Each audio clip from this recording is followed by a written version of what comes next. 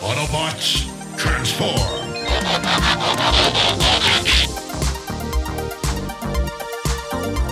Well, hey, welcome back to the Transformers Nitpickers Podcast Show. I'm Paul. I'm John. And today it is episode 9 of season 3 of Transformers Animated. It is Human Error Part 2. This episode was written by Tom Pugsley, who's written a lot of stuff, and I think a little bit of Rescue Bots, but none of it's really relevant to this show. The last time on Transformers Animated, Soundwave put the Autobots in the Matrix, and in this episode, the Autobots are fighting Soundwave in the Matrix. Yep, we're still in the simulation, and in the real world, Soundwave's rocking out with his guitar, and the Autobots are just about reprogrammed, but then that cable that Sari damaged last time snaps. And this means that Shockwave has to reprogram the whatever something, but it also means that in the Matrix, he disappears and all the Autobots fall to the ground. Yeah, like 50 stories, but they're fine. Yeah, they're fine. And Ratchet thinks there must be a weakness in the simulation, so here we go again with the processor over matter bit with Prowl, and Prowl actually gets it to work. He re-enters his physical body, but before he can free the others, Soundwave just zaps him and puts him right back in. Yeah, he has a line where he's like, I misunderestimated Soundwave. It won't happen again. But I'm sure Soundwave could say the same thing of, I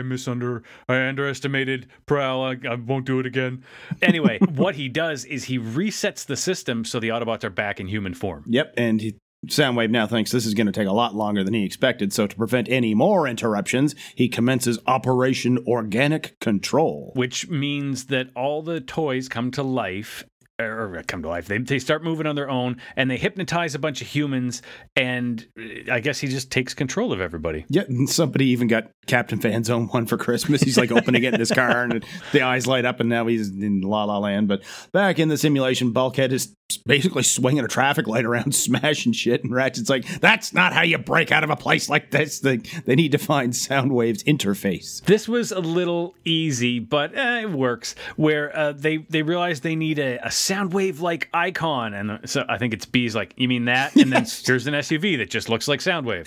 Just nearly runs them over, and Optimus tells the Automen to follow him, and conveniently the vehicles, or to follow Soundwave, right? Conveniently their vehicle modes are just sitting right there. One. Yeah. I do like this. They all get in, and then Optimus kind of looks at the dash, and he's like, yeah, and none of them know how to drive. Yeah, I remember that back in Only Human and G1 where I mentioned when Springer gets in his own body, wouldn't it be neat if he had no idea how to actually run the thing, right? But back with Sari, she gets home and just kicks her Soundwave toy across the room. She's like, I don't have time for your shit, whatever she says to him.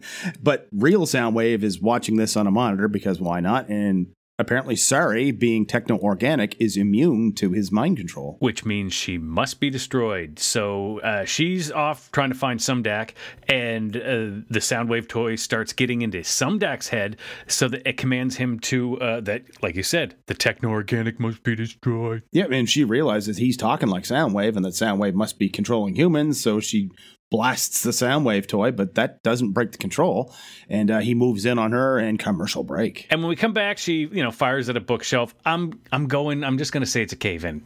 Let's have this one. It's a cave-in. But a bookshelf falls on Sumdac, traps him. She leaves, and outside, the Autobots are horrible drivers. Yep, back in the simulation, I guess they took 5 minutes to learn to drive because they're not very good at it, and Bulkhead smashes into this truck, and I thought it looked a lot like G1 Motormaster, and the guy's like shaking his fist at him, and then like Ratchet's driving full speed in reverse, like, this is not hard. And Prowls the speeds, he pops wheelies, he's good. I'll tell you what, I come in, I'll take you for a test spin. How's that? We go out and we take the truck around the fucking block. I speed, I pop wheelies, I'm good, baby. He's not good, though. He falls on his ass. He breaks his ass all sideways, but they're chasing Soundwave to a drive-in theater, and for a second, they think they've trapped him when then a whole bunch of other Soundwaves arrive, and they're trapped. Yep, and Optimus orders a retreat, but their car doors lock, and then they get wrapped up with like 1,000 seat belts in each one of them, and Soundwave appears on the movie screen and starts reprogramming them again. Okay, first off, it was a dumb move of them to get in vehicles in a world Soundwave controls. Like, you want to get away from everything, but I do like this, in that Soundwave's mind control shit only works on humans. It doesn't work on Transformers, but he's now has the Transformers in a human form inside the simulation, and in the simulation, he uses the mind control on them, which is going to work in the real world. And none of this is scientifically accurate or possible, but in the suspended disbelief that this world has given me, this makes complete sense. But back with Sari, she flies off to Lake Erie Volcano Dinobot hole in the ground, where she is immediately knocked out of the air by Swoop. Yeah. Yes, and then she confronts Grimlock and Swoop, and there's a bit where Grimlock doesn't want to help human. Grimlock, crush human, and she just fires off her energy beams. And he's like, okay, maybe Grimlock leave human alone. Yep, but I'm not going to help you either. And they're walking away, and Sari's like, wait a minute, aren't there supposed to be 3 of you? And Grimlock's like, yeah, we're not speaking to him. He's a traitor, because Dinobots are not pets. It turns out he is a pet. We go to Scrapper, who is wearing like a giant straw hat and has the like Bender from Futurama, rusty 5 o'clock shadow. Fucking beard.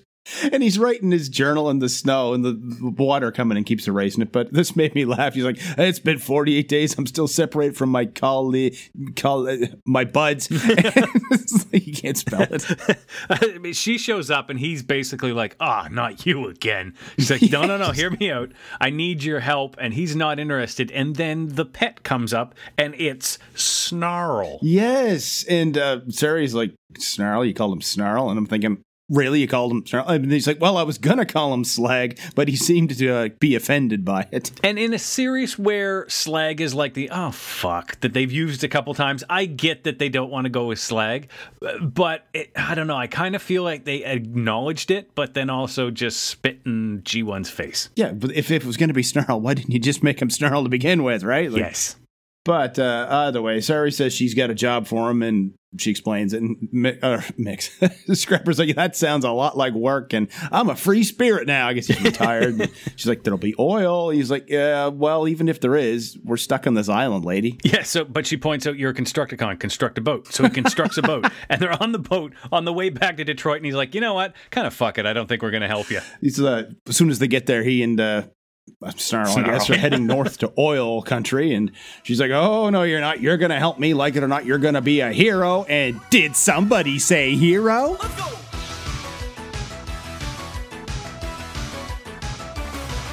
Yeah, here he is. He's back. I mean, we knew he had to come back, but it's Wreck-Gar. Yep, he jumps out of the water onto the raft, and Sari says, oh, you got to be pulling my leg, so... He does, picks her up, starts pulling her leg. He has, it's the same old yucks with him, but he does have a couple great moments later on. Oh, yeah, especially one, yeah. I noticed here, though, is that Sari refers to up north as like oil country, which, I mean, it has to be the oil sands. Yeah. But there's been enough little Canadian references. They went out of their way to make I don't know, it's been like 4 or 5. I have to assume there's somebody on the writing staff it's not Tom Pugsley because this is the only episode he's written, but somebody in the writing staff has Canadian connections because they just make an effort to throw Canada every in once there in every a once while. in a while. Yeah. And dear American listeners, as a Canadian, let me tell you, we eat that shit up. We take it wherever we can, yeah. Yeah. And Scrapper asks, who's this junk heap? And Sari's like, he's our newest member, I guess. Like, she's not really happy about it, but take what she can get. And they get back to Detroit, and Sari tells him to transform and roll out, and Wreck-Gar immediately just does, and boom, he's out of here. and then Scrapper just gets on Snarl's back, and they ride off, and Sari's like, what the hell? So she has to catch up with them and be like, whoa, we need a plan. Yep, right now we have the element of surprise. Soundwave doesn't know we're here, and then Soundwave immediately flies up through the road behind her. It's like, hi. Yeah, okay, well, there we are. But she kind of gets everybody ready to attack when all of a sudden the Autobots show up, and she's like, oh, thank God you're here. I was going to have to work with these assholes. They're like right there. But then all the Autobots' eyes turn red. Commercial break. And when we come back, she sends Scrapper and the Dinobot, I keep wanting to call him Slag, after Bulkhead and Ratchet and Wreck-Gar here with me, but he thinks they're a bit young to be going steady. Yeah, I know. That one. That's not one of the good jokes I was referring to. She tries to talk some sense into the Autobots. It doesn't work. It's the classic, like, I'm your friends. Deep down, I know you don't want to hurt me, blah, blah, blah. But she then says to Wreck-Gar, all right, this isn't working. Cover me. So he throws a tarp on her, covers her. Yes. I laughed out out loud. And he starts digging in his backpack looking for something heroic, but by throwing all the other junk around, he manages to take out Prowl and Bumblebee by accident. Although Optimus comes in with his handy booster axe and just dices the big log that he pulls out to pieces. Yeah, it's like Looney Tunes falls apart on him. It really is. Yeah, Bumblebee repeats the techno-organic must be destroyed bit, so Wreck-Gar grabs her and he's going to destroy her, but she reminds him, you're a hero. And he's like, oh yeah, I'm a hero. Don't forget it. Yeah, you know what? At this point, I'm starting to like him more than just the fact that he's Weird Al. There's some good writing to this guy. This is a pretty decent episode. Anyway, Soundwave starts controlling. Oh no, he can't control Sari, but he can control her jetpack. So he basically disconnects that from her, and she falls into the snow. And then Scrapper gets tossed beside her, and they're getting their asses kicked. When Scrapper points out, we're getting our asses kicked because the 5 Autobots are all being controlled by one guy. And that gives her an idea. If each of them attack a different target, he won't be able to handle them all at once. Which they did. Well, there's kind of this argument of like, I thought you said we shouldn't do that. She said, no, don't do it. But you said, no, just go.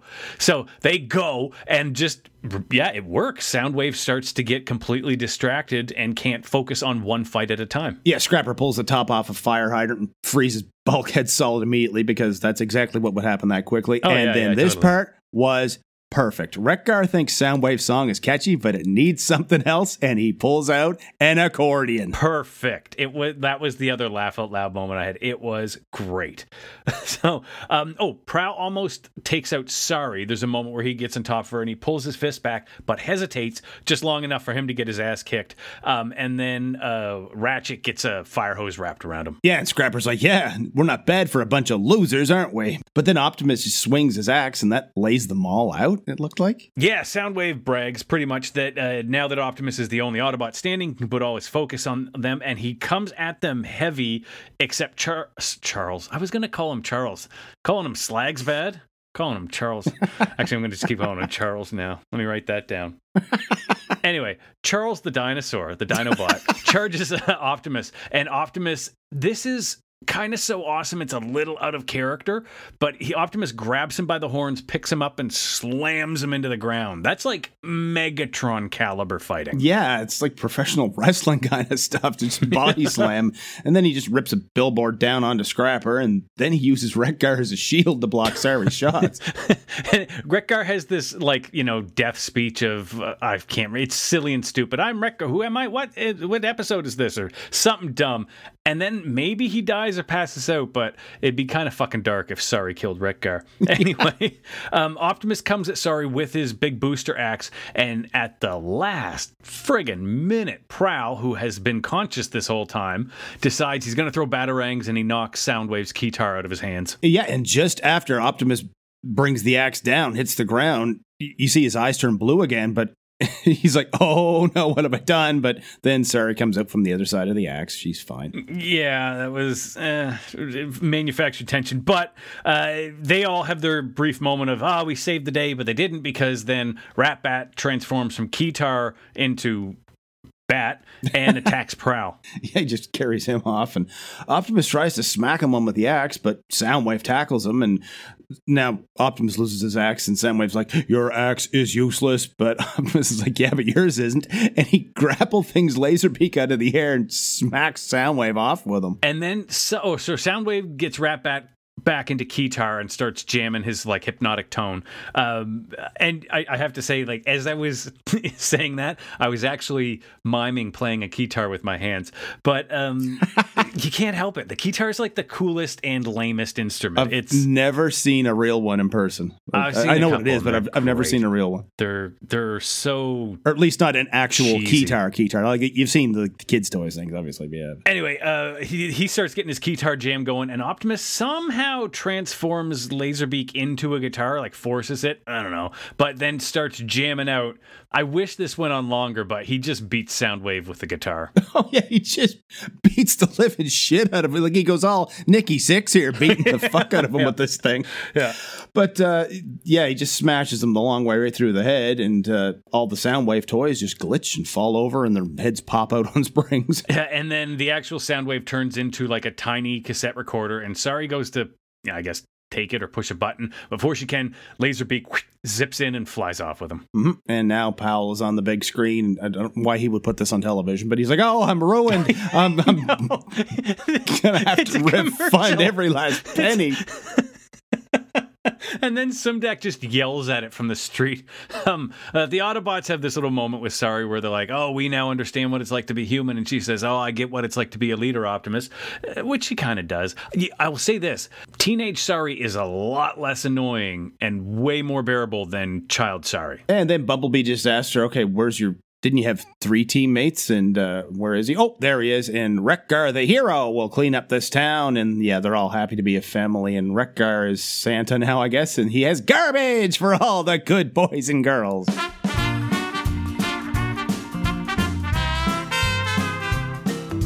Soundwave's plan is to reprogram the Autobots to serve him, is it? Alright, fine. Using a keytar to do it is kind of different, but suits the character, though. But either way, he doesn't reprogram anything. They're just mindless zombies that need to be controlled manually. That's unprogramming. He just took the drivers out of the cars.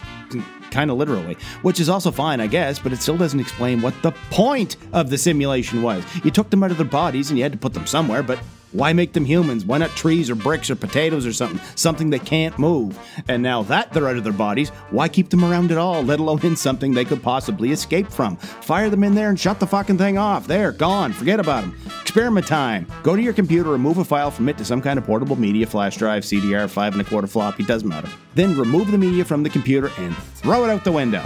There, it's gone. Unless you pick it back up and put it back in the machine, whatever you put on there is never getting back out. You want to make good and damn sure? Smash it with a hammer, set fire to it, rip it in half like Chip Chase did in G1 with the antimatter formula. Yeah, give that a try. First find, and then rip a 5 1/4 floppy disk in half. That's an experiment in and of itself.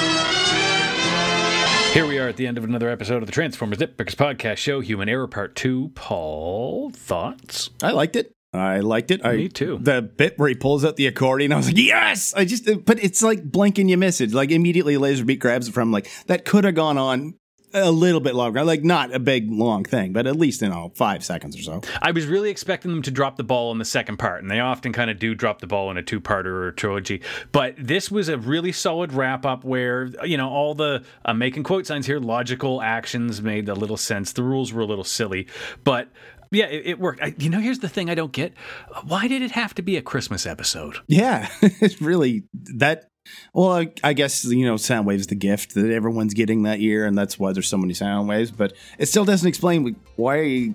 Where did the real Soundwave come from again? Yeah. And it's just they ended it with such a, peace on earth kind of family thing that it just felt like they were really pushing the Christmas angle. The next episode Paul and I are going to watch is Decepticon Air. If you want to get high, you can find us on Twitter. I'm at John Sobey, man. Paul's at P. McPherson1. Yeah, make sure you rate and review us on your podcast app, whatever it is you listen to us with, and tell all your friends, tell everybody you know. You can tell them that they can find old episodes of the Transformers Nitpickers Podcast Show at TransformersNitpickers.podbean.com. And until the next episode, keep on transforming. See you later.